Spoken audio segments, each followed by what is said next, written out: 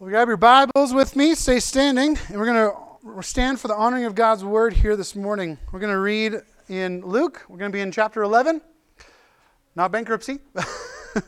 Chapter 11 of Luke, verse 29 through 36.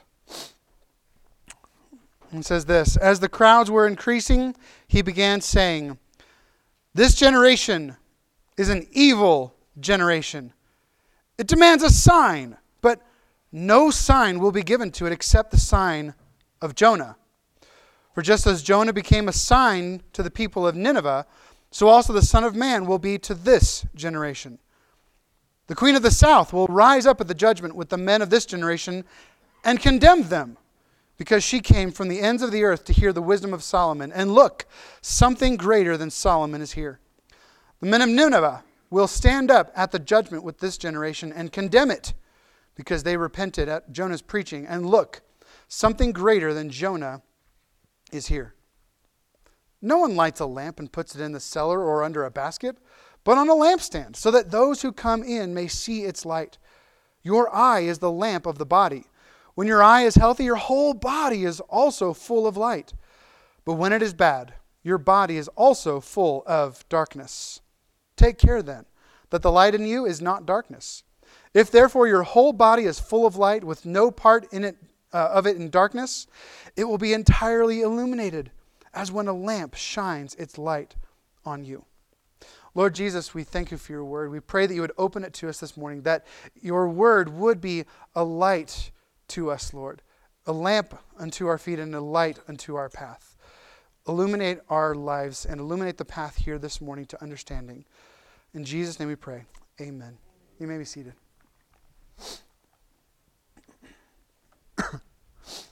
So this morning, I'm entitled my sermon, "Light Up Your Life." And I'll understand why I went that direction here this morning here in just a minute. But it's interesting to note, have you ever tried to fight light?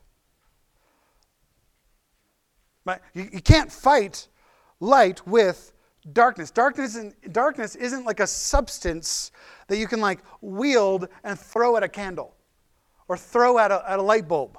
I can't pull light out of my pocket and go whoosh, and try to attack the light with something. Darkness is simply the absence of light. You can't take darkness into a lit area and try to fill it with darkness, but what you can do is hinder or extinguish the light to get darkness. Covering a light with something, moving moving the light somewhere else, or putting it out.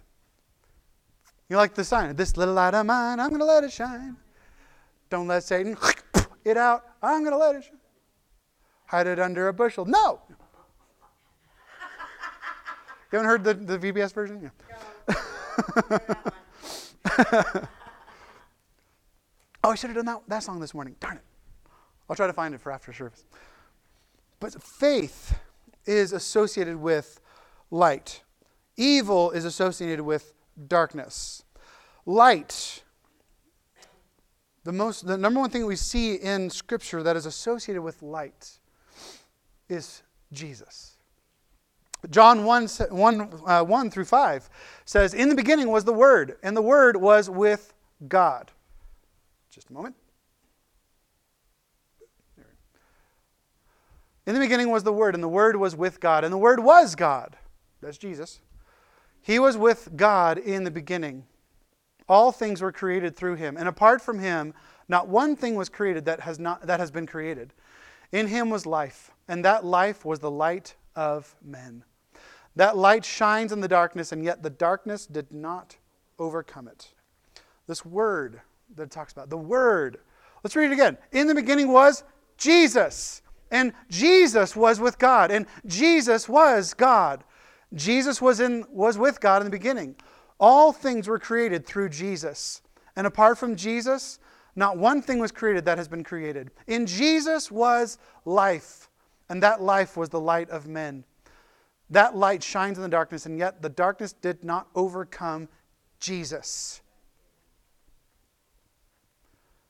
This concept of Word, the intention behind this is this full expression of God. through what was written and what was spoken. Through the manifestation of God, the full expression of God in all his fullness, thrown into this one little word called Word that defines and describes Jesus. Because later on in verse 14 it says, and the Word became flesh and dwelt among us. He's talking about Jesus. The light shines. Jesus shines in the darkness. And is light overcome by darkness? Can you fight light with darkness? No, you cannot fight it. The light shines in the darkness, and it has not been overcome by the darkness. Why? Because darkness cannot extinguish God.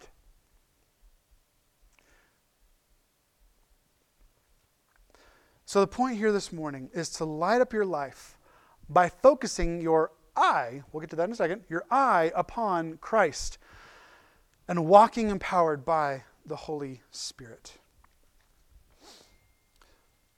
You ever get to these points in your life where, your give a crap's busted? My give a crap's busted. Different word, not going to say it this morning. But these different times in your life where maybe the pressure is off, right? It's coming to an end. You gave your last 2 weeks notice. You gave your 2 weeks notice, or you gave that you're quitting your job or moving on to another job, or you're retiring. You're like, I can leave this whole thing behind. Like, I'm not afraid anymore. The pressure's off. Looking forward to freedom from TSA.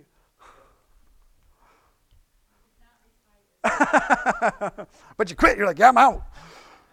Like all these things, you feel free to do and say things that maybe you held back in the past because you have no fear of what are they going to do? Fire me? I'm quitting.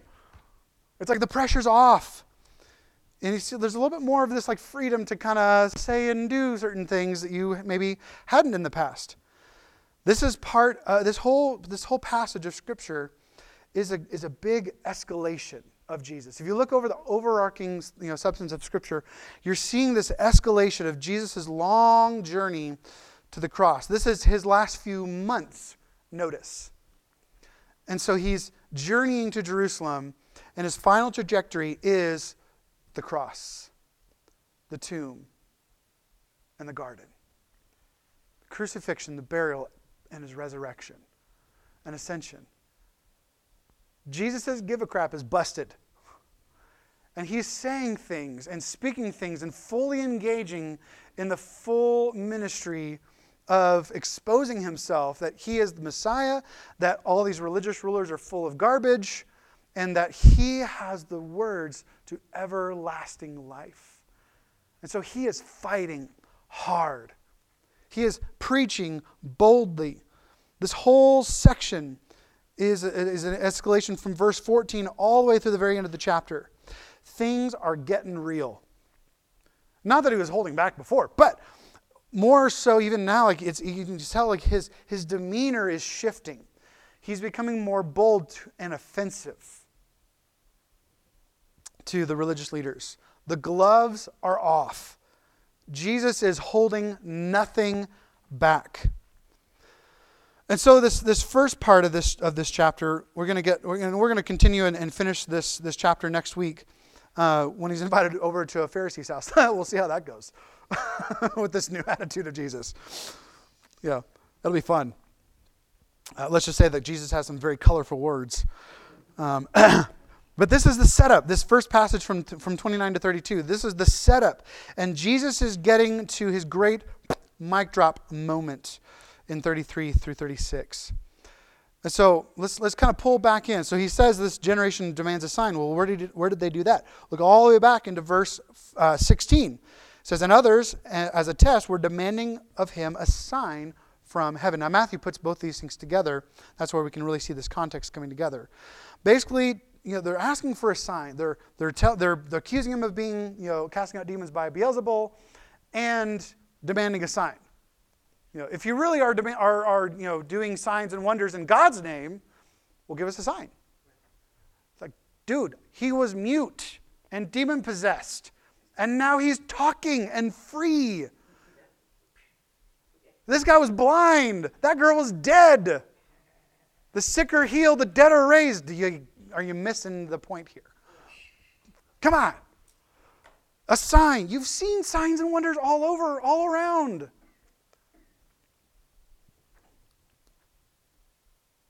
But why are they demanding another sign and another sign and another sign? Because they want to basically skirt what Jesus is saying and not have to respond to Jesus' mission and his message with trust and actually end up following him. Continuation with this debate is so that they don't have to respect him as God's anointed. Because they like their life more than they like his trajectory. More than they like his teachings. They'd rather sit comfortably in their God-in-a-box method than to encounter the freedom of Christ and the grace of Jesus and the promise of the Holy Spirit. They don't like what Jesus is teaching. They like what he's doing. They're like, oh yeah, cool, yeah. But they hate what he's teaching. Because they like being in power. They like being the ones respected. They like being the ones that are like articulating these long prayers and, oh, look at me and listen to me. Blah, blah, blah, blah, blah, blah. But they're unwilling to sacrifice themselves and sacrifice their perspectives in order to repent, change their thinking, and align and merge and mesh and align themselves with Christ, with Jesus. Because he's not the kind of Christ that they were expecting. Which we'll go to next week. They wanted to discredit the prophet so as to avoid any personal responsibility for his ministry mandate. What was Jesus' ministry mandate? Believe in me. Trust me that God sent me.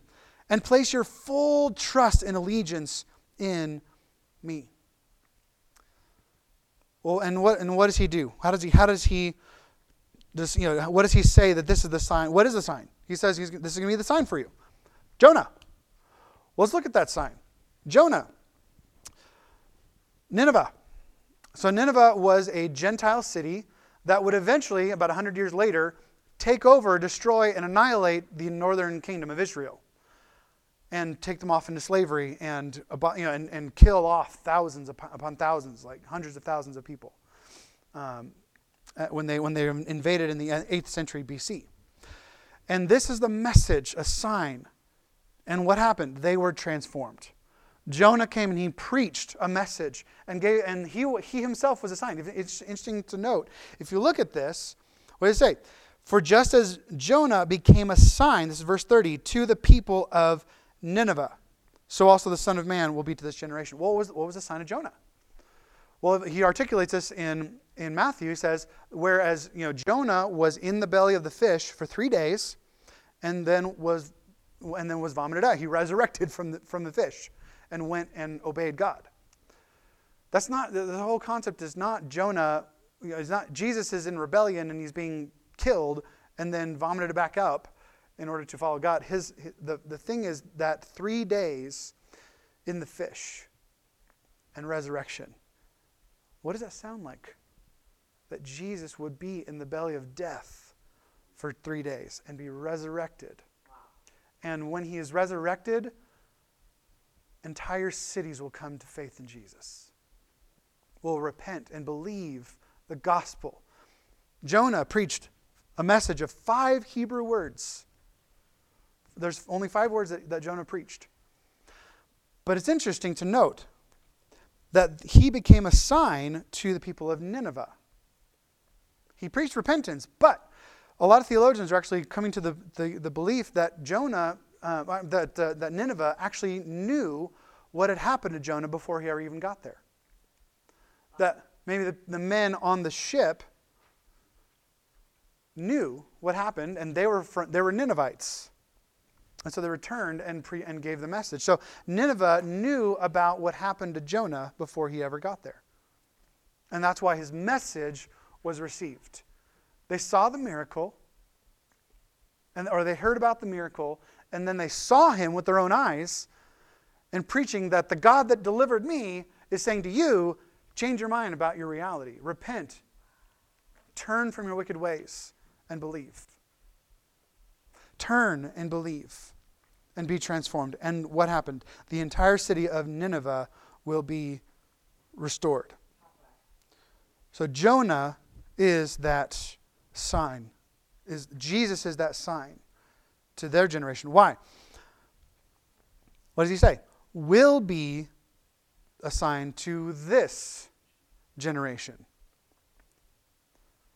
Because remember, the death, burial, and resurrection of Jesus hasn't happened yet.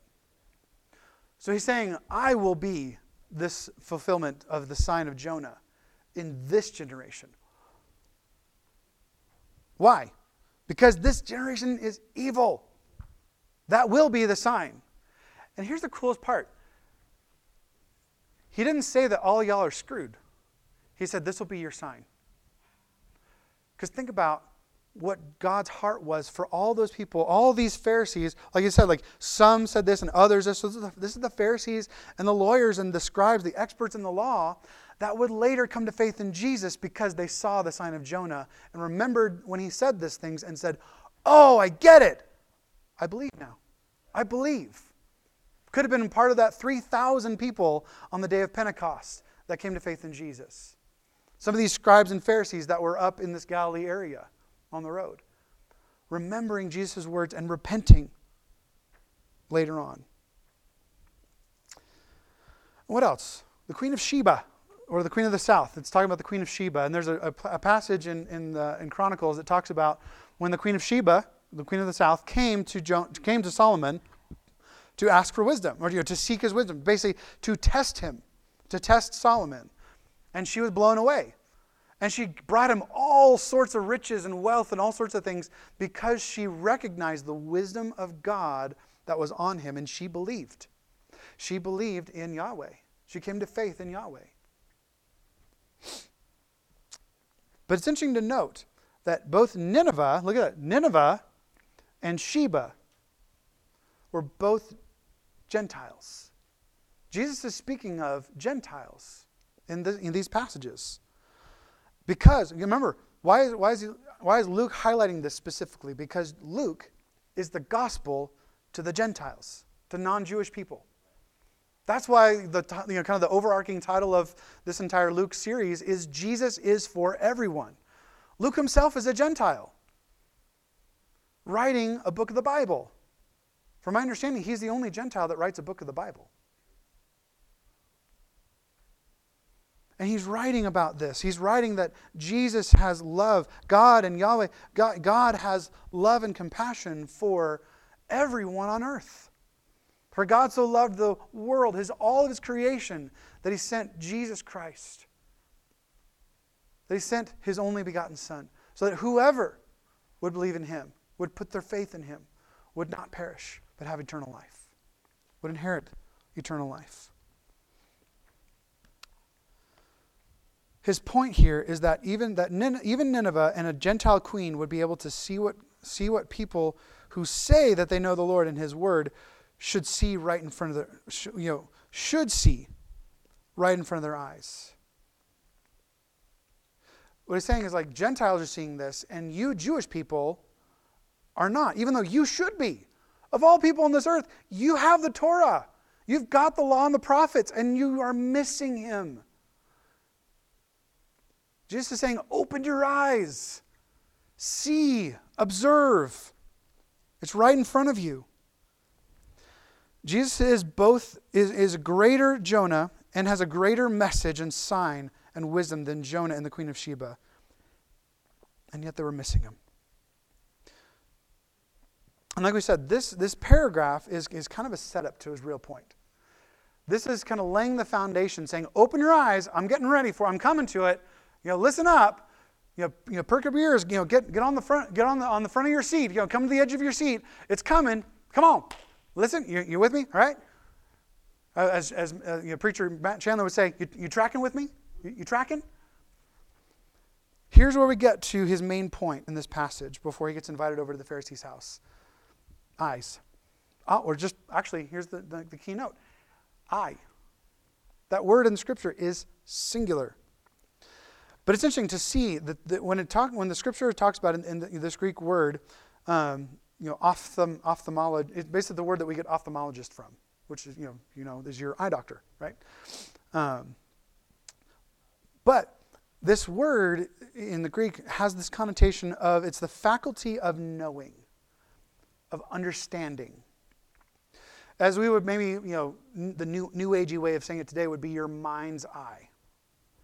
This is your perception, how you view reality, how you view the world. And this word has kind of a sister word to it in Scripture, and it's called namas. Namas is the word that is translated for law. And so, usually when it has the predicate ha namas, it means the law, usually referring to the Mosaic law. But elsewhere in Scripture, like Hebrews chapter 9, chapter 10, and 11, they all have this connotation of law as small l, my law, my way. So what that word means is way of being, the way of seeing. It is your perception or opinion. It is your worldview of God and reality itself. It's not just how you interpret and receive, but also how you live into reality. Because we interpret things one way into our life because we have a whole, my dad calls it shape. Spiritual gifts, heart, abilities, personality, and experiences. We all come from different experiential backgrounds. And so even all of us, and that's why I can be preaching a sermon and every single person in this room is hearing it a different way. I guarantee you. Might be hearing the same words, but because you're compounding it on all of your life experiences, you're hearing it specifically the way that God wants you to hear it this morning, through His empowering, through His Holy Spirit. And so how we perceive the world and receive it, and how we live into the world and respond to it. That is what this word eye means. And what does he say? The eye is the what? The lamp. The lamp of the Bible. I'm sorry, of a person, of the body. And so, I use this illustration of an oil lamp, right? Or maybe like a flashlight, on our cell phones, we got our flashlights. We got spotlights, we got the headlamps, right? Even you got the different colored headlamps for hunters and people who, you got the regular white light, and then you've got a green light, and then you've got a red light.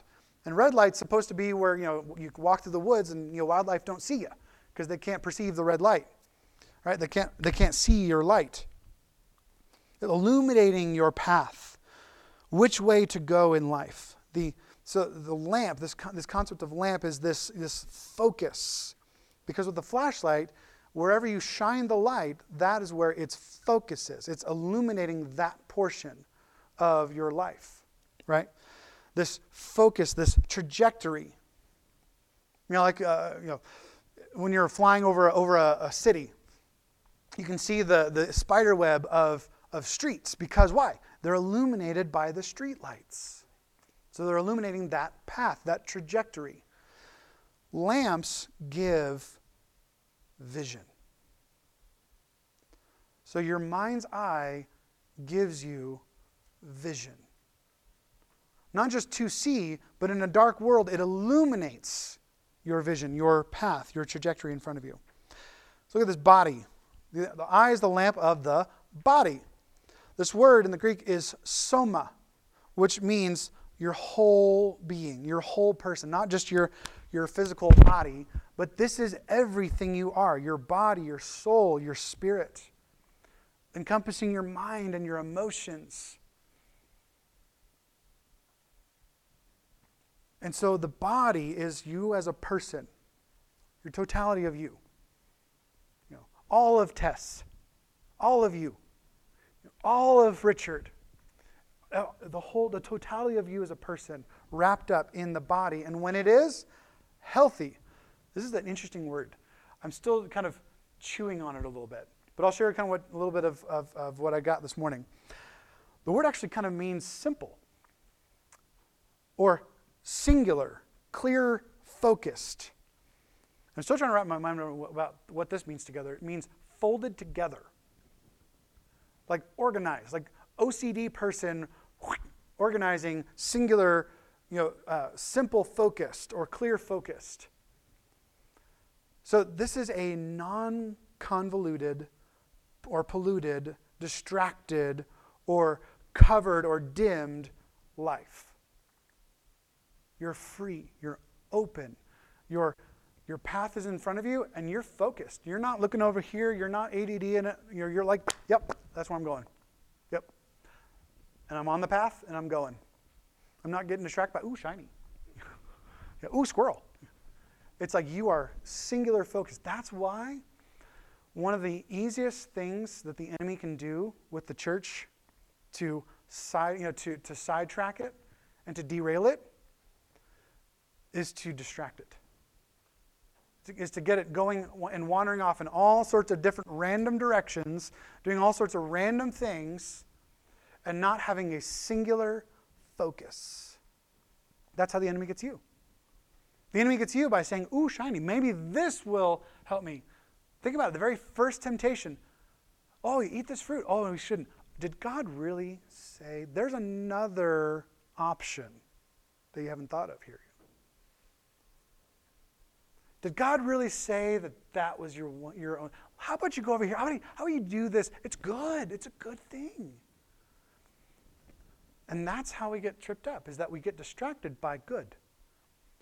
And we miss great. That's my rule number 11. Stay focused. Don't get distracted by good and miss great. That's why our number one value as a church is simplicity. Keep it simple, silly. Keep it simple. The Christian life is supposed to be simple, clear, focused, folded together, not polluted or convoluted or distracted or covered or dimmed, as Jesus says. Because what does it look like to be bad? This word means evil, wicked, malicious, lazy, apathetic. This word in Hebrew quoted all the time throughout Proverbs. That Solomon loves this word. Worthless. Someone who lives a convoluted, distracted life, that life is a worthless life. It accomplishes nothing. It's the opposite of wisdom. It's foolishness, which leads to worthlessness. What we accomplish through our lives isn't what God's concerned about, but are you willing to follow Him to live a life that means something? That is what? Healthy. That is focused, single-focused, simple. So we don't wander off and get distracted and pulled into this foolish, this life of foolishness and stupidity that ruins our life. Been there. And God, here's the thing, God doesn't give up on you. You are not too far gone. You're never too far gone. God can take you anywhere you're at right now and pull you and remind you and show you His beauty. Remind you of the trajectory that He wants for you. Remind you of the goodness and the glory that He has for your life. Remind you by what? By showing Himself to you. By shining His light. And you looking up and seeing His light and saying, I'm in. I'm going there. I don't care where I'm at. I'm going there. And getting there. Let's look at that word light. Jesus said, I am the light of the world. So what is our light? Jesus. Simple. There's our word. Simple. Our light is Jesus. What does this light mean? What does Jesus being the light mean? He is our hope. He is new life, a new trajectory, a new vision for our lives.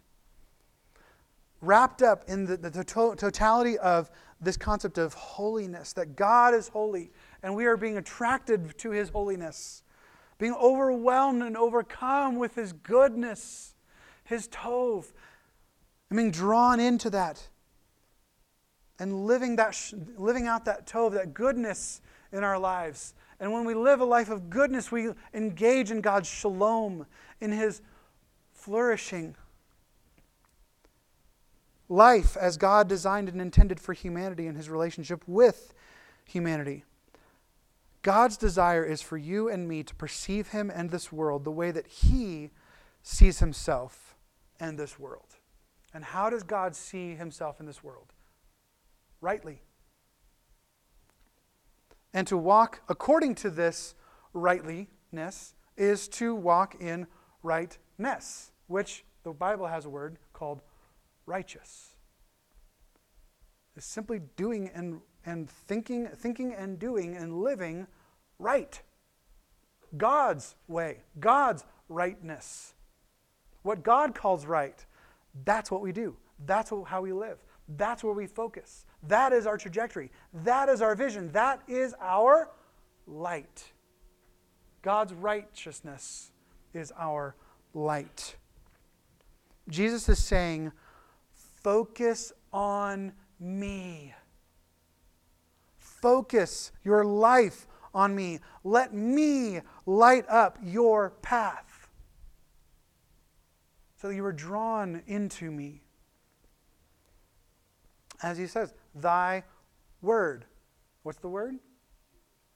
Jesus, you are a lamp unto my feet and a light unto my path. Psalm 119 and 105. And this is what N.T. Wright has to say about this. If you embrace the light, it must illuminate every part. There are not any parts of our lives that are off limits to God. And we have to live our lives that way. And say, God, whether I want you to or not, you're illuminating every part of my life. There may be just parts that I'm just not looking at yet or willing to look at. So that's what we pray with the Lord and say, God, that's what, the same prayer as David, search me and you know me, you try me. You see every part. You know every part. I can't hide anything from you. If I go to the heavens, put my home in the heights, you are there. If I make my home in the depths, you are there. Where can I run from you? I can't. What can I hide from you? Nothing. So ask him to take you on a tour of your life, to bring his rightness to every part, every portion of your mind, every part of your heart, your emotions, every part of your life. Don't ignore or distort the light. How do we do this? How do we live our lives into this? So we're going to compare and contrast a dim and distracted living versus a lit and focused living. What does it mean to live lit, yo? That's what the cool kids are saying nowadays. That's so lit, full of light. I'm trying too hard. Whoops. Living a dim and distracted life is making excuses for not doing and living the way or the life that Jesus is showing us, has shown us through his word, and we've seen modeled in the faith previously in our lives. We're making excuses like the Pharisees, trying to discount Jesus and demanding him to show up in certain ways and signs, and wonders, God, give me a sign so I can obey you. What? Obey God. Right. Don't look for a sign. Because he called that generation what? Evil generation. I don't want to be any part of that. No thanks. I'm going to go ahead and follow right away. Thanks, Jesus. Stop making excuses for not showing up in your own life, for not showing up in your own faith. This way, living the way. What is the way? Jesus said, I am the way. Well, what is that way? Living a unhurried, non-anxious way of life devoted to the way of truth and a life full of loving one another. Devoting ourselves. I'm going to probably be continuing to repeat this over and over again throughout this entire series. This is life. This is the Christian life. This is the church life. Devoting ourselves to the apostles' teaching, the fellowship, breaking of bread, and prayer. If you want to please, bless, and glorify God, you must be open to his truth and guidance. and the way in which he is said to live in your own personal life and us as a church. Put your faith in your life in me, is what Jesus is saying, and the one who sent me. Jesus is saying that simply. Believe in me and the one who sent me. And believe the one who sent me actually sent me. That's what he's saying to these Pharisees. Because when we are more concerned with other physical, tangible, and worldly things, we lose sight of Jesus. It is the spiritual ooh shiny. It is a spiritual squirrel.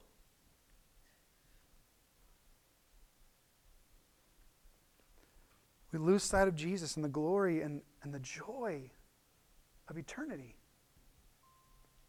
We forget who we are, and we forget whose we are and where we're going. Turn your eyes upon Jesus. Look full in his wonderful face. And the things of earth will grow strangely dim in the light of his glory and grace. Walk with God. 2 Chronicles 17 says, "Now the Lord was with Jehoshaphat, because," why? "He walked in the former ways of his ancestor David. He did not seek the Baals, didn't look to the world, he didn't look to the ways of others. He didn't look to the culture in order to figure out how he should live his life. He was okay with being weird.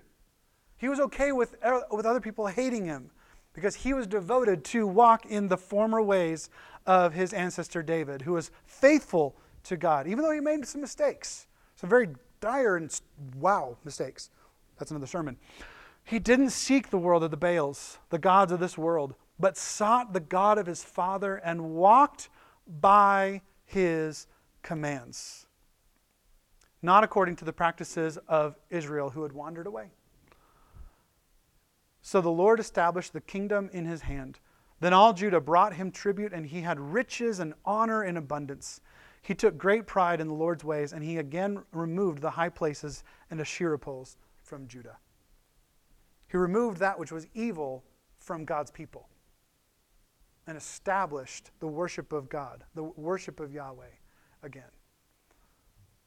So no matter what the world is doing, and not so much no matter what the world is doing, but no matter what other people who pose Christian are doing, if it is evil.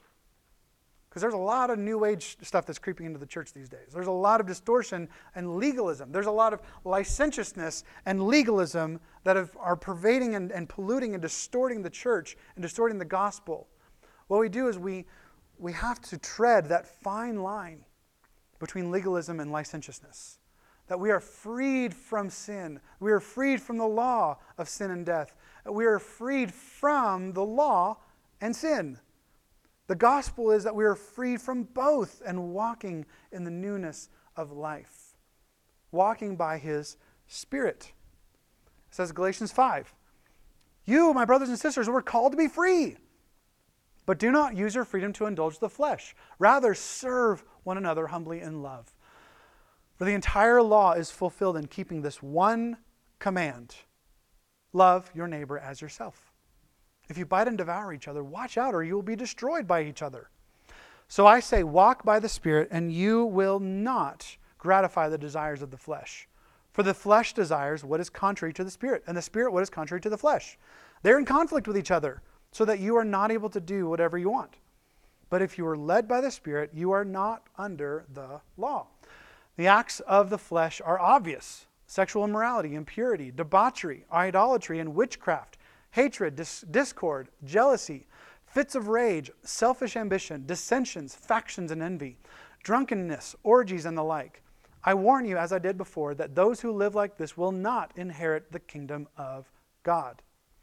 But the fruit of the Spirit is love, joy, peace, forbearance, kindness, goodness, faithfulness, gentleness, and self-control.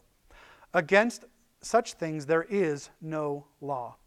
Those who belong to Christ Jesus have crucified the flesh with its passions and desires. Since we live by the Spirit, let us keep in step with the Spirit. Let us not become conceited, provoking and envying one another. So here's the question. How do you walk by the Spirit? How do I light up my life? How do you light up your life?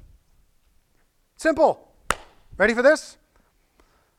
Devote your life to Christ. And how do you do that? You devote yourself to the apostles' teaching, ergo the preaching and teaching of the Word of God, whether through this donkey or some other donkey. One teacher, or listen to men and women who faithfully preach the Word of God. Sit under them.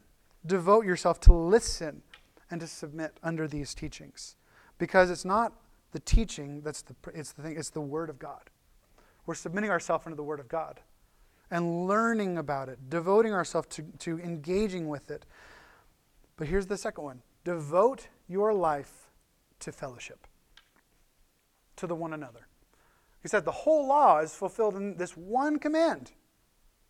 Love your neighbor as yourself. What was Jesus' command? John 13, 14, 15, 17, 20, 21. Love one another. Devote yourself to the fellowship and breaking of bread, these opportunities to one another. And devote yourself to prayer, relating to God, hearing the heart of God, hearing from God, and God hearing from you. Your God wants to hear from you.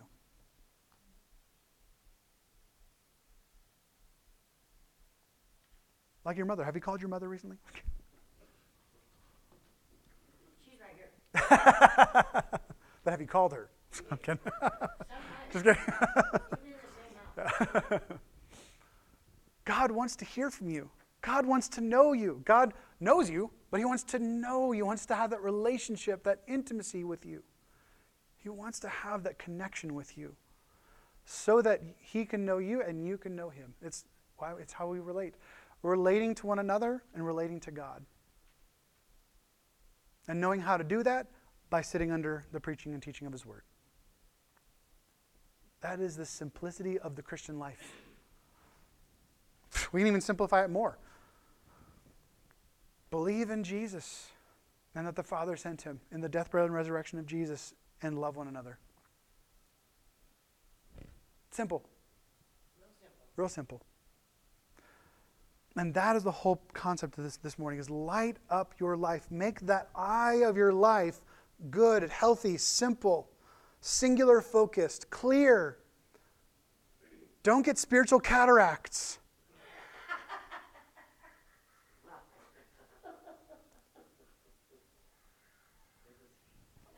See God clearly. See life clearly. The eye is the lamp of the body. Your eye, your perception, is the way and trajectory that you will live your life. Make sure it's healthy. Make sure it's healthy. Walk by the Spirit. Devote yourself to the apostles' teaching, to the fellowship and the breaking of bread, and to prayer. And your life will be full of light, illuminating every part as you walk by the Spirit. Jesus, we thank you for your Spirit. We thank you that you are our light. All we have to do is trust you. All we have to do is walk by your Spirit and devote our lives to you, God, to say, you have our allegiance. You have my allegiance, God. You have my full trust.